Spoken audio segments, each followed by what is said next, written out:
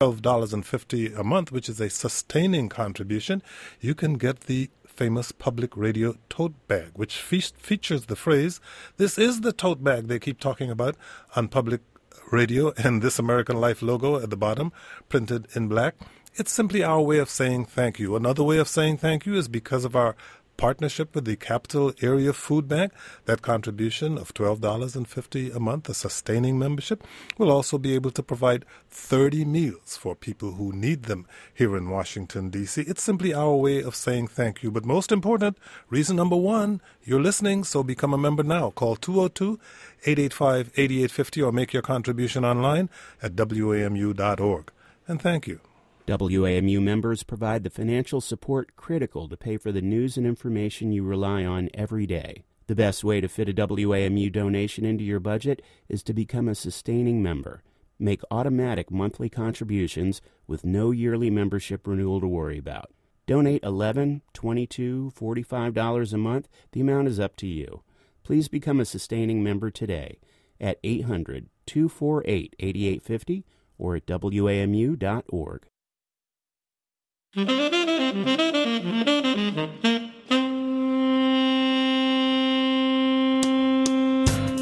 From WAMU 88.5 at American University in Washington, welcome to the Kojo Nnamdi Show, connecting your neighborhood with the world.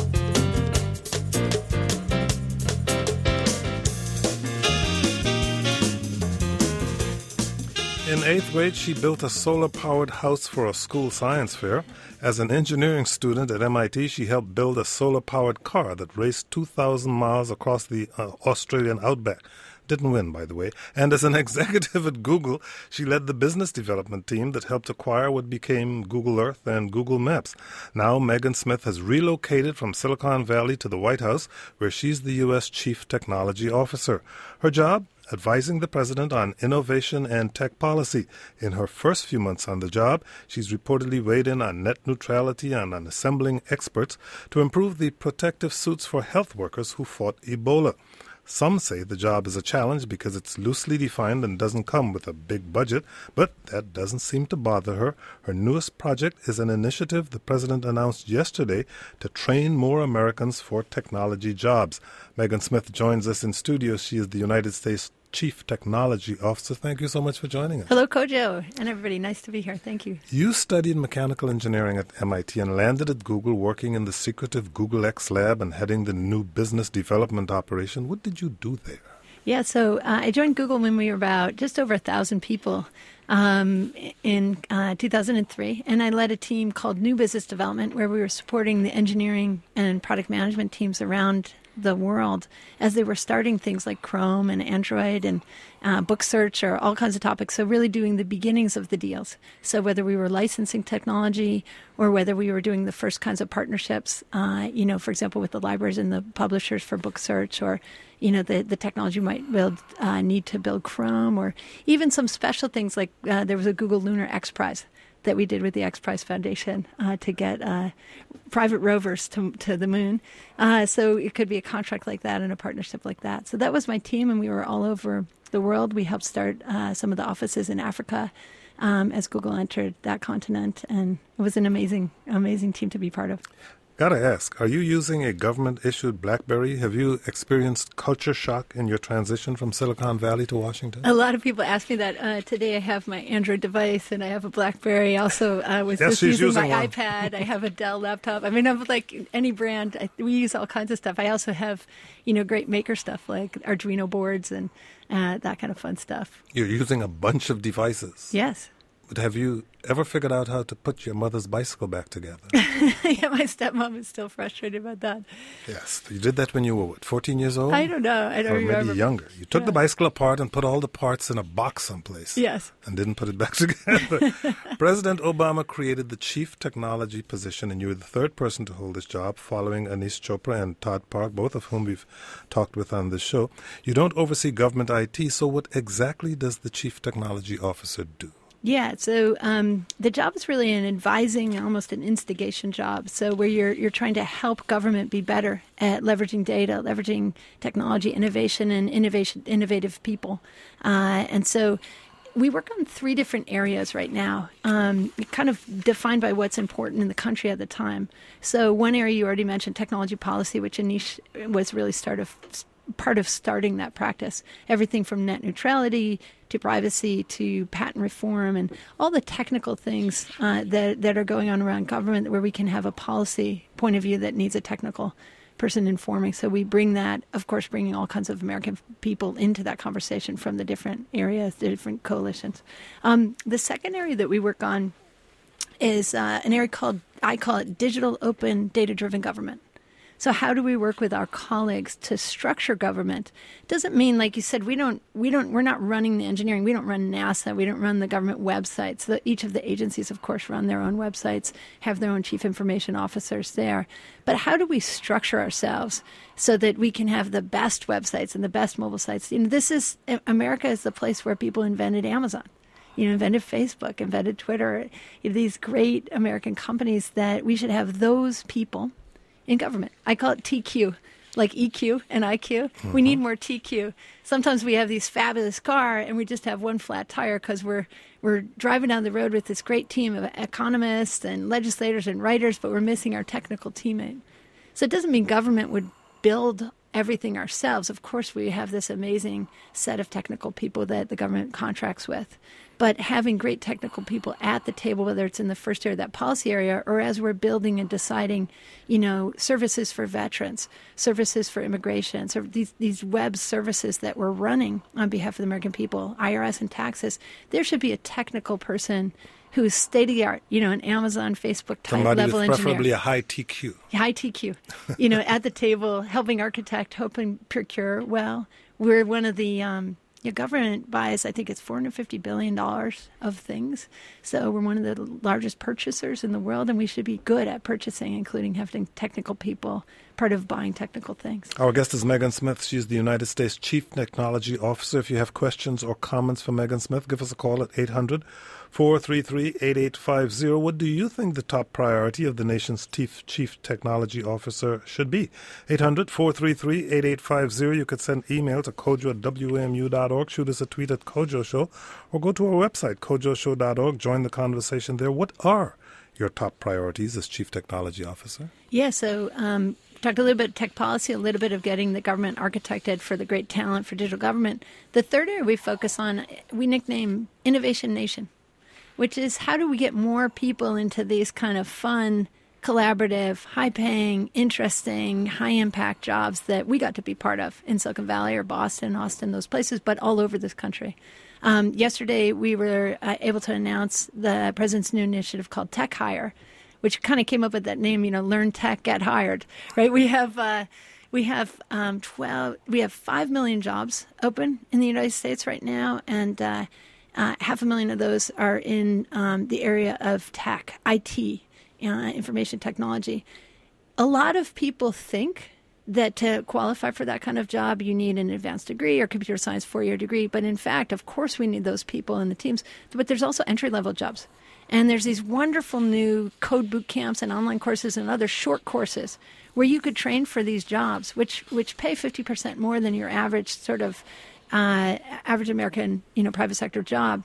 You could train for this in, 3 months using these code boot camps and some apprentices in. So we worked to structure this with St. Louis, with Louisville, with Philly, with New York City, and with the state of Delaware, who were all starting to play with these new models. What they found was that the employers in their region had really structured themselves in terms of hiring or HR to really look only at the resumes who were, the 4-year or the 2-year degrees. And so what they did was the local employers began to adapt because they, of course, are going to keep hiring those, but they had so many more jobs to fill that they wanted to become more agile to also include somebody who might have trained from a coding boot camp. So the local communities had started to work that way across many employers. Saw this in St. Louis. One of the boot camps, Launch Code, had worked with 80 different employers to take people. And so they would pick up 2, 3, 4 people in this process and then start to ramp that. And now they're really, these cities, and now a total of 21 have joined, want to ramp this as a way to onboard all kinds of people into the tech sector with these higher paying jobs. When you say they have joined this, you mean that the President Initiatives creates a structure by which these cities or corporations can join and be able to access people who have been to coding boot camps and the like? Yeah, and it's really a way of cross-sharing best practice. What we are doing is convening these various folks through the fall. We were convening people on how they were doing this. So if you were from a corporation and you wanted to participate, could you speak with other companies who had changed their hiring practices, hear how they did that, what were the challenges, what was working, put together a best practices playbook, and really get that cohort going. For the code boot camps, what were they doing? What challenges were they having? How were they able to reach across all Americans so that, especially in technology, we're very limited on women, people of color. We really need much more of American talent at the table, veterans, etc. So how were those code boot camps reaching to those groups? How were they getting students? Were they working with local community colleges to begin to embed the programs? So kind of building these cohorts. And then we also found local municipal leaders. The mayor and the workforce development folks of Louisville had done an extraordinary job of reaching out to these two groups, their local employers and this new kind of training, to get them all working in an ecosystem, to really onboard a lot more people from Louisville into these jobs. The president yesterday in his speech to the National League of Cities was really clear about how it's such an important economic priority, both locally, because you don't want the companies to leave if they can't get talent, but also just competitive-wise nationally. And one of the great things with the technology jobs is they also bring other jobs with them. And so you're creating an ecosystem of hiring through this kind of an In case initiative. you're just joining us, it's a Tech Tuesday conversation with Megan Smith, United States Chief Technology Officer. You can send us a tweet at Kojo Show. We got one from, this is an NPR fan, who says, I would like to know how the Chief Technology Officer feels about tech education in schools. It seems like most of it is glorified game playing. Yeah, this is such a critical question. We were lucky during Computer Science Education Week, which is in December, to have the president work together with this great organization called Code.org, which is helping us get coding into the schools, and several other great groups who are committing to help do this. But he actually became the coder-in-chief because he was participating and role modeling for students to try the Hour of Code, which is one of the programs from Code.org. But we had 60 school districts sign up to really work on embedding computer science learning, programming and coding learning into middle and high school, including 7 of the top school districts, the largest school districts in the country. We really need kids to have hands-on. One of the key things here is you could talk to an adult and most people would not tell you that, reading, that was kind of hard. I didn't really learn that. But there are many adults who would say, math, yeah, that wasn't for me. And we got to change that culture because numeracy and literacy are both important 21st century skills. And we've got to adapt our teaching so that when we're in school, we're not making people feel bad, that if they don't understand this thing that can be complicated and take grit to learn, but adapt how we're learning so kids are interested. Kids want to know why they're doing the math. Why are they doing this science? What's the impact on the world? And if we include them with that and have them get their hands on. I was lucky to do science fair, as you said, the science fair projects. Getting your hands on lets you know the real practical thing, also gives you confidence that you could do it. And, just like learning to write. You don't start with an essay, you start with letter writing, and then you get into sentences and on up. Same thing with science and tech and discovery and making. And we want a nation of makers, coders, discoverers. You talk a lot about the importance of getting more women into technical fields. Now that you have the president's ear, what are you telling him about STEM education and about recruiting and retaining women in technology? Critical. Women and people of color, all kinds of people in, because it's really when you have all of American talent at the table, it's proven in research that diverse teams just make better products. Really extraordinary research that's come through. I divide the problem into 3 groups. I think about the kids, pre-K to seniors in high school. What are we doing with our kids, like the question we had? What are we doing to really get this stuff in class, during class, hands-on, fun, impactful things? There's lots of work going on there. We're continuing to push that and stand up everything we can find that are working models there. Also, the President's Initiative, Connect Ed, which is really getting internet Wi-Fi into the classroom, not just to the building, so that people can use these modern tools together and flip their classrooms and have the teachers in a coach model. The second area I think about is university students. we lose a lot of university students, or they don't try computer science and STEM. How do we help bring them? There's great breakthroughs from people like Harvey Mudd, where, sometimes people have come to college when they've already been coding for years and years. And so it's a little intimidating to walk into that class if you haven't. So they actually split their entry classes. Their colors are black and gold. So the black team is the elite programmers, and those classes are for people, who know to code. Gold is for those who don't. The third area I always think about is professionals, whether you're at a university working, whether you're in a company. What are we doing around advancement? That's an area that we really need a lot of debugging. Intel just announced a $300 million grant. We're seeing people really trying to dive in and figure out how we're going to improve the pipeline as well as do work on advancement. What lessons from Silicon Valley do you hope to bring to Washington in terms of encouraging and supporting innovation and entrepreneurship in particular?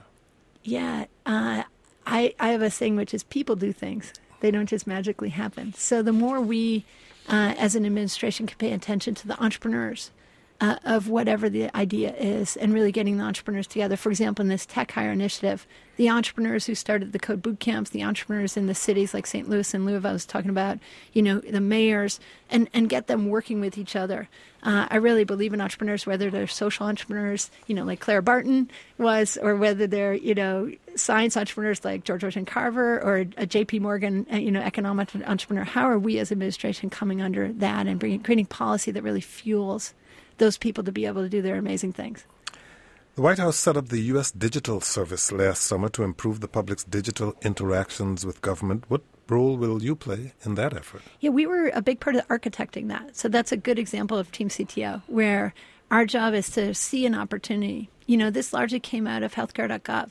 We struggled with that website, and the president saw that he was missing a set of talent in government and went and got some of the folks who built, I came from Google, folks who built Amazon, other ones, to come into government. So the United States Digital Service is really an elite team that's hub and spokes. They're embedded at the VA, in Homeland Security in the various places, as well as at the Office of Management and Budget, and working on these top priority websites and web services for the American people. On to the telephones. We'll go to Catherine in Woodbine, Maryland. Catherine, you're on the air. Go ahead, please.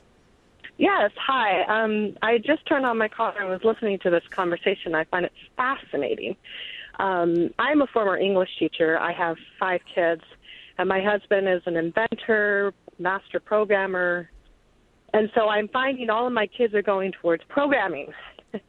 So as an English teacher, I've learned to adapt, and I've done the supplemental math, and I found the Common Core was exactly what my kids were looking for, and then the supplemental programming courses that are offered, and Raspberry Pi. I think it's definitely a need. When you have kids, I always felt even early, even though I didn't like math, to introduce them and make them not fearful of math early on. So you have 4 STEM kids, and since you teach English, they could be considered STEAM kids, shouldn't they? Well, actually, they prefer math over everything, or comic books. So they love the Hour of Code. They've done Minecraft programming, Raspberry Pi with their father, who is in security for mobile devices. And so as a mom who's English, I just do the best I can. And I actually find teaching them through Singapore math and that kind of Common Core concept has retaught me. And I wish I had been taught that way, because I find I enjoy math much more than English now. You're making Megan Smith way too happy. Yeah, I'm super happy. So there's several things you said that I love. First off, I love that the kids have their hands on all these different tools you mentioned, especially Raspberry Pi, Arduino, these emerging boards. And, Steve Jobs and Steve Wozniak, when they went to the Homebrew Computing Club, they brought a board, right, as a bigger board. But you're talking about a small board, the board that sits inside of our cell phones. So these great teams have broken those out and making them available to kids so they can plug in speakers and keyboards and a screen and make their own little computer. What's interesting is the UK is rolling those out across the country. They actually make them in Wales. It came out of Cambridge University. We have some from Intel, and Arduino is also an American one. So similar idea, but those are in classroom with second graders, third graders. If a second grader knows how to read enough, they can definitely program a computer just like they can read a recipe. So just thinking of this stuff without borders. I love that you said STEAM, Kojo, science, technology, engineering, art, and math. I also love, Catherine, that you've jumped in because part of this is continuous learning. So many people now are going to live to be 100 years old, and there's so many incredible things in the world to be part of, and so you shouldn't have artificial boundaries between, art or science. I'm a math person, I'm a science person, I'm this person. It can all flow together and be part of really making an impact on the world with whatever tools one has available, and whether teammates are there that you can team up with an entrepreneur and make a difference in the world. Recreating Renaissance persons. Exactly. We're talking, and Catherine, thank you very much for your call.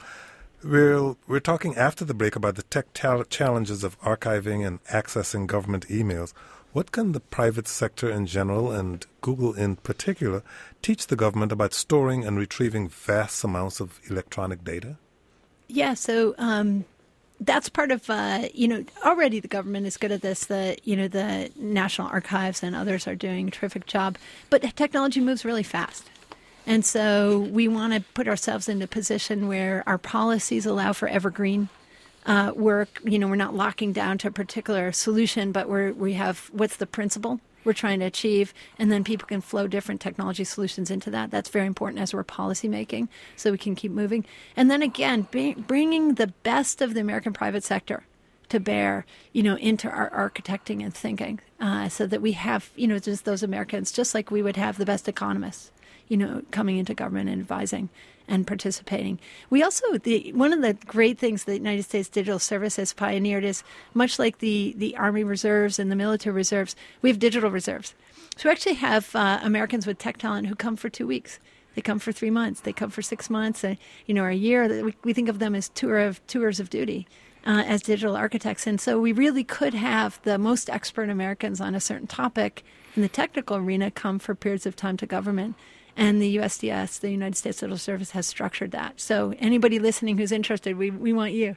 Well, we're glad you're going to be staying for a slightly longer time than a few months, and we're hoping that Washington doesn't curb your enthusiasm at this point. I love Washington. So far, it seems to be increasing your enthusiasm.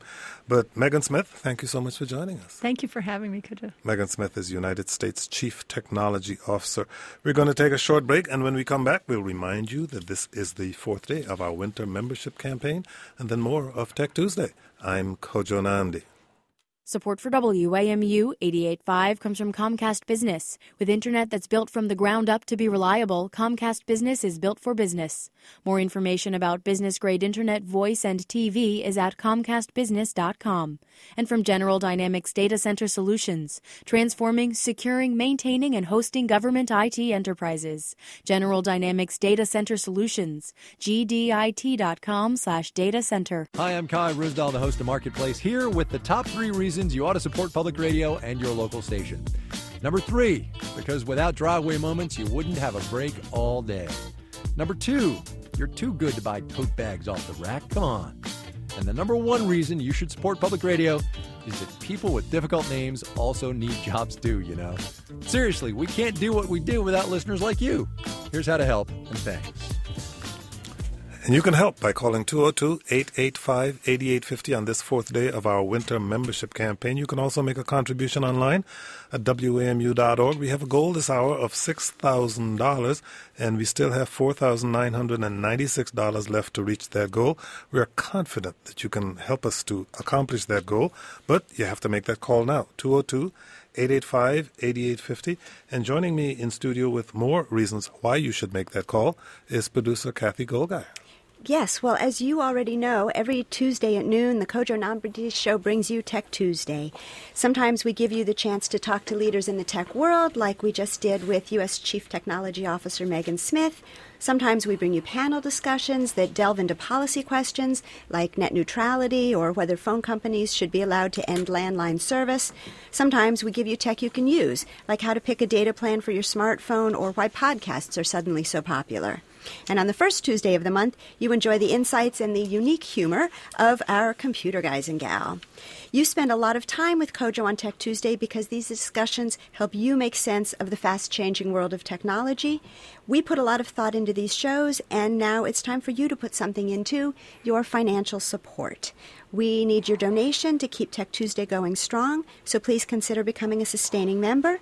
For $20 a month or whatever level's comfortable for you, you can take the high-tech road and go to our website, wamu.org, to make your donation, or you can take the lower-tech but equally effective route and pick up the phone. The number is 202-885-8850. And for that contribution of $20 a month as a thank you because of our partnership with the Capital Area Food Bank, your $20 a month sustaining membership will be able to provide 50 meals for people who need them in the Washington area.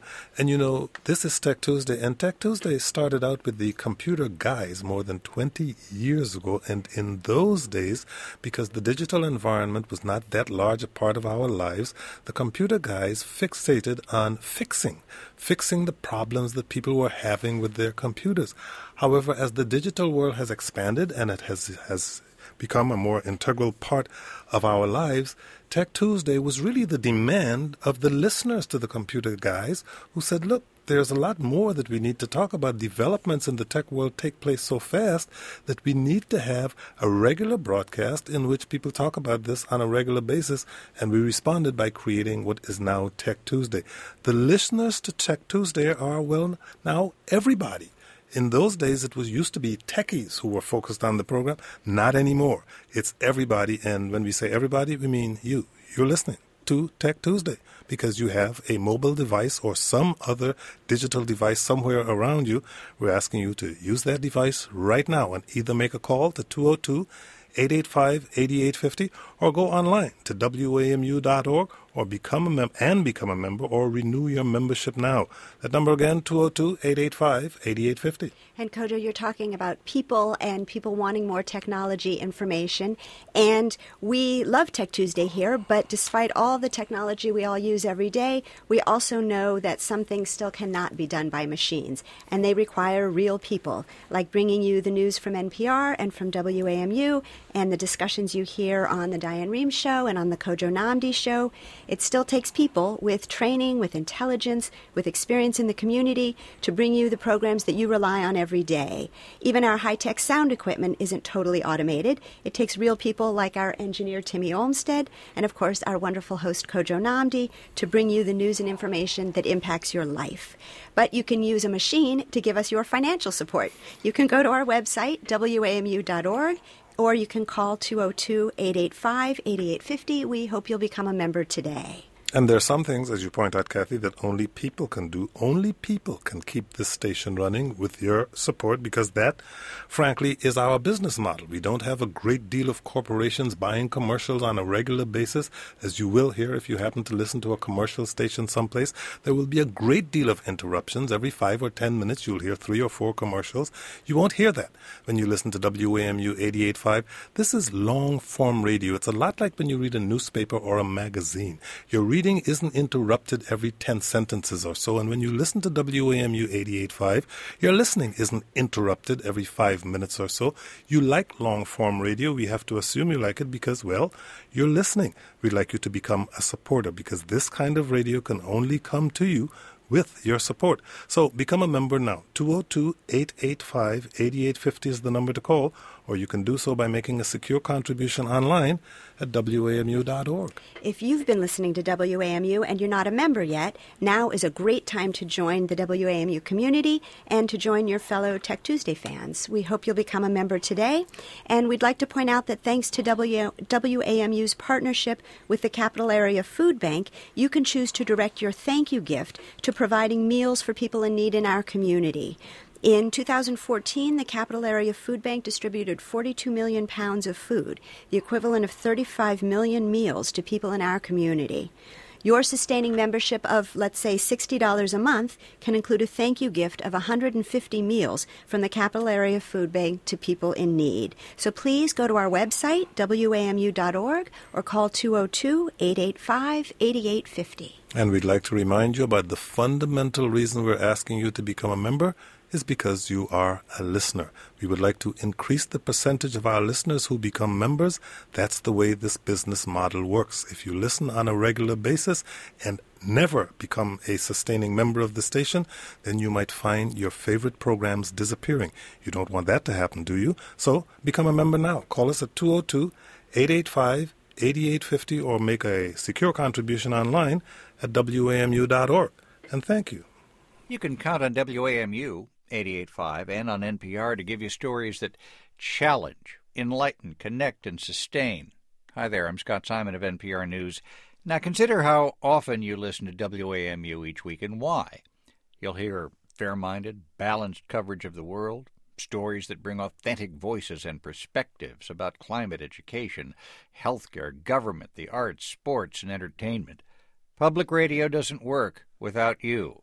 Your investment in what WAMU does helps keep us strong, so please contribute today at 800-248-8850 or online at wamu.org. Your gift helps sustain WAMU today and tomorrow. While she was Secretary of State, if Hillary Clinton sent you an email, it reportedly came from her personal account, not from an official state.gov email address.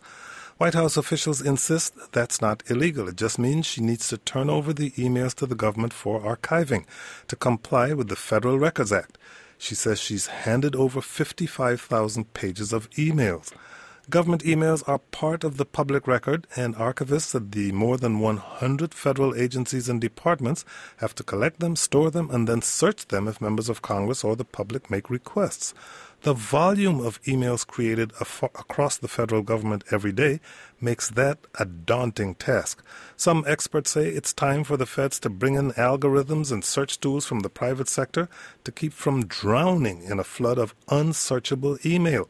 Joining me to look at the tech challenges of archiving government email is Miriam Nisbet, former director of the Office of Government Information Services within the National Archives and Records Administration. Miriam Nisbet, thank you for joining us. Thank you for having me, Kojo. Also in studio with us is Jason Barron. He's an attorney who is of counsel at Drinker, Biddle & Reith, former Director of Litigation for the U.S. National Archives and Records Administration. Jason Barron, thank you for joining us. Thank you. If you have questions or comments, give us a call, 800-433-8850. Should all government emails be saved and become part of the public record? 800-433-8850. You can send your email to kojo@wamu.org. Miriam Nisbet, the decision that government emails are part of the official record dates back to a lawsuit the National Security Archive filed seeking access to emails from Oliver North and President Reagan at the time of the Iran-Contra hearings. I should point out that the National Security Archive is a non-governmental agency that is a research institute at George Washington University. But what did that lawsuit ask for, and what did the court decide? Well, it was an historic lawsuit against the Executive Office of the President and the Archivist of the United States, seeking to preserve and get access to, under the Freedom of Information Act, emails of the Reagan administration, the first Bush administration, and ultimately it went into the Clinton administration as well. And those emails, as a result of that decision, now have to be made available. At the time you were at the National Archives, Jason, you were at the Justice Department. It's my understanding that you're both glad the decision came down the way that it did. Well, the decision is a landmark in litigation against the government because it established that email can be a federal record. And the case was brought in an era where there were less emails than there are today. At the end of the 1990s, there were 32 million emails from the Clinton White House.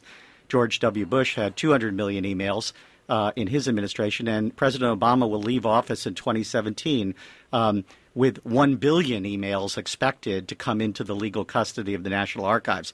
So the case is a precedent for the preservation of email records, and you can see the exponential curve here in a big data world. We have a huge job in government. The National Archives has a job to do to manage and preserve all of those emails. More recently, you helped draft new rules on managing government emails electronically by the end of next year and on transferring them to the National Archives electronically by the end of this decade. What are the new requirements? Well, these is a very important mandate. The archivist and OMB issued a Managing Government Records Directive in 2012 that said two deadlines. One is coming up at the end of 2016. By December 31, 2016, all emails need to be managed in every federal agency in electronic form. So no more print to paper as the official record-keeping policy of federal agencies. By 2019, December 31, 2019, this is an inflection point in history. This is a very big deal. What the archivist has told the government is that from that day forward, any records that are appraised as permanent records of the United States need to be kept in an electronic or digital form for transfer eventually to the National Archives. So no more paper coming into the National Archives that's created after 2019. Permanent records of the United States will be digital. That's a very large challenge for the government, both of those mandates. Al, you'll hear the extent of the challenge right now because, Miriam, can you explain the process for saving and archiving government emails?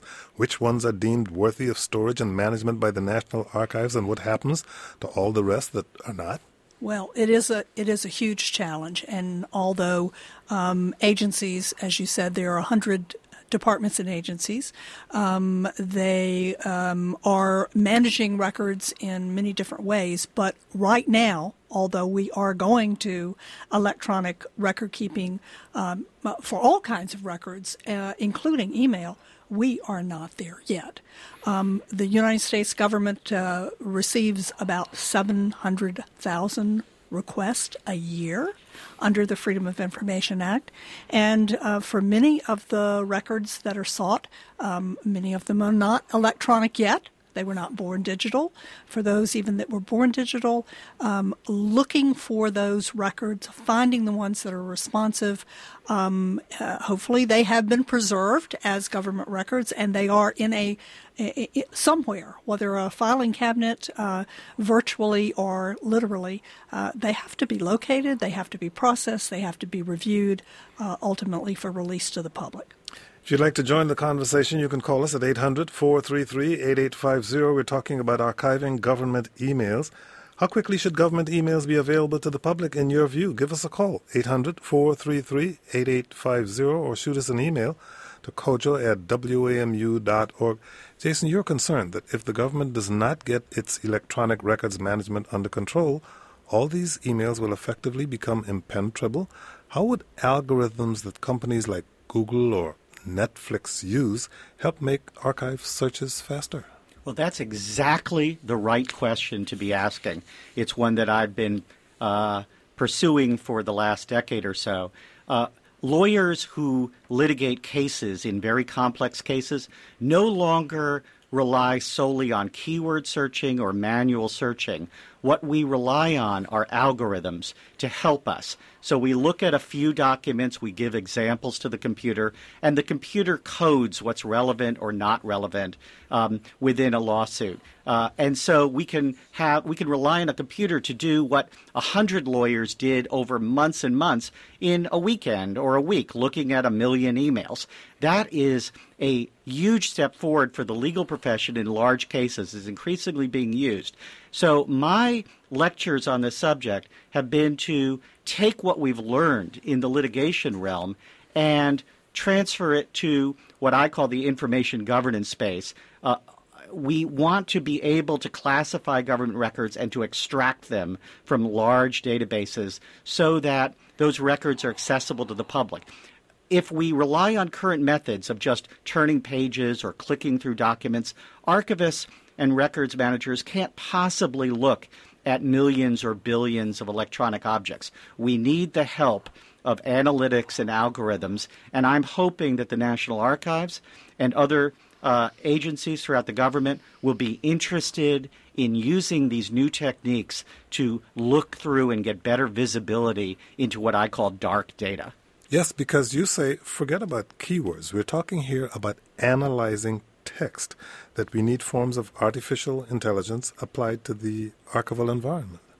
That's true, and we all are experiencing that in our lives. When we choose on Netflix a movie, the queue is then filled with recommendations for us to choose movies like that. How do they know? Because there are similar attributes. On Gmail, when we send messages, Google knows what we've said and pushes out advertising to us. We're all kind of familiar with these kind of algorithms. We can apply those to the records that are being preserved in government agencies. The current dispute this past week is about 55,000 pages of emails being returned to government custody. Think about what millions or billions of emails represent. And we need to find better methods so that we can open them up for FOIA and for a history's sake. We're talking about the nation's history in the 21st century. Email and other forms of electronic records tell the record of this administration and future administrations. We live in a digital world. We have to find better tools to search those repositories and to have access to them. You're talking about 55,000 emails, the controversy around former Secretary of State Hillary Clinton. We got a tweet from someone who says, the State Department issues email addresses to each user for both records and security. Hillary Clinton chose to disregard national security. Miriam, how much is the human touch still required to decide what emails to release to the public, even if we beef up the machine power, so to speak? Well, I think that there is a human touch in every release that goes out under the Freedom of Information Act. The technology that Jason referred to that we certainly must use and we will be using more of is extremely helpful and indeed absolutely necessary for finding records, but nonetheless, once responsive records are found or a potentially set of responsive documents are found, it is still people. You talked about this in your introduction, as a matter of fact. We still require some things people have to do. Real people have to review. They have to look at the records, often a line-by-line review, particularly if you're looking for potentially classified information, information that would involve personal privacy, privileged information of other kind. It's still very much a human process. We're taking your comments or questions at 800-433-8850. Should all government emails be saved and become part of the public record? What do you say? 800-433-8850. You can send us email to kojo@wamu.org or go to our website, kojoshow.org, ask a question or make a comment there. From your standpoint, as the former Freedom of Information Act Ombudsman at the National Archives, what challenges do email present for opening records to those who request them? Well, it's interesting. Oftentimes, Freedom of Information Act requests are asking for all records. And so all records really means that. When a FOIA officer is searching for records in an agency, going to the different program offices involved, the request may be for records of all kinds, any format, email being only one of them. In other cases, requesters are looking specifically for the email records. Why is that? It's because it is now a ubiquitous tool that we all use to conduct government business every day. Finding those records depends very much upon what kind of record-keeping system an agency has. And until recently, except for the Executive Office of the President, virtually no other agency had electronic record-keeping for email. On to the telephones. We will start with Michael in Bethesda, Maryland. Don your headphones, please, so you can hear what Michael has to say. Michael, you're on the air. Go ahead, please.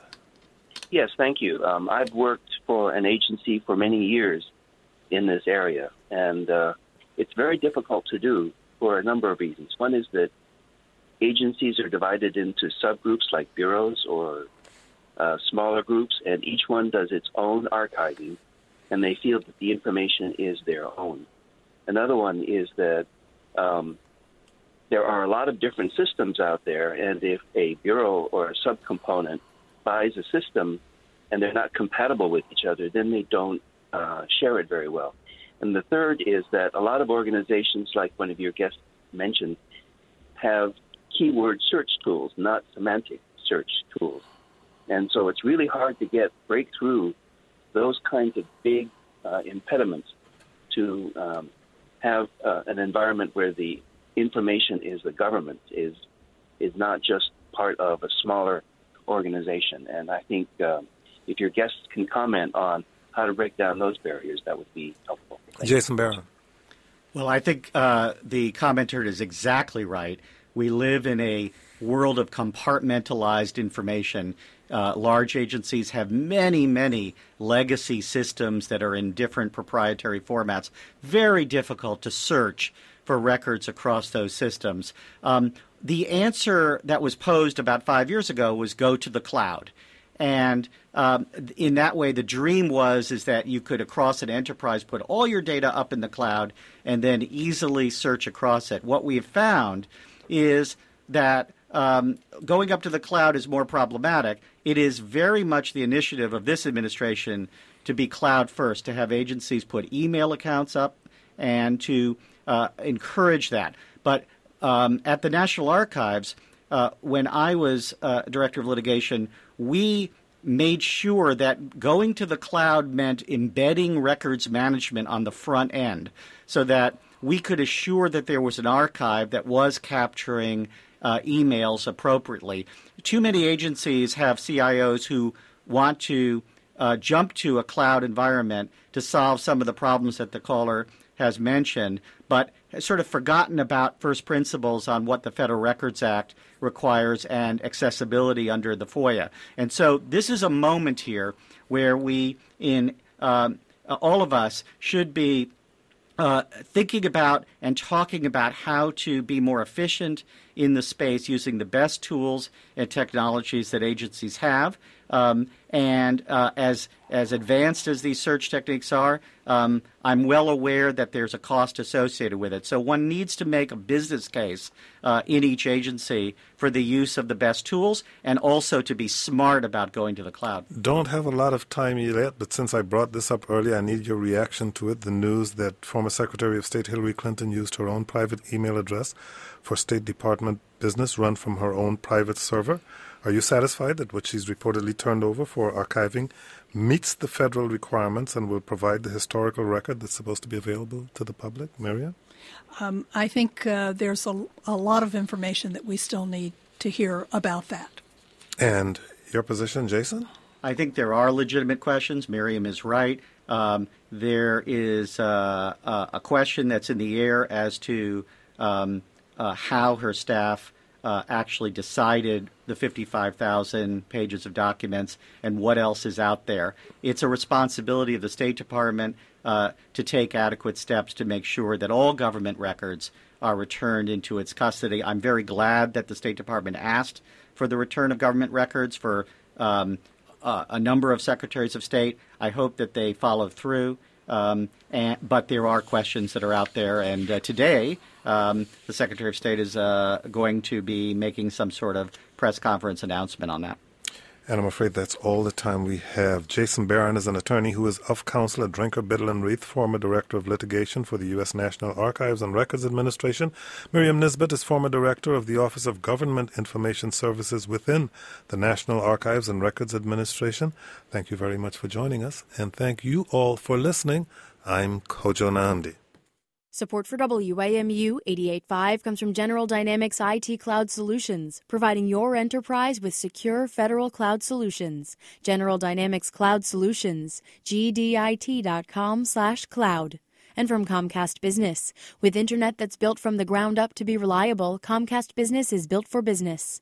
More information about business-grade internet, voice, and TV is at ComcastBusiness.com. Hi, I'm Matt McCleskey. When you're planning tomorrow's activities, there are things you have to do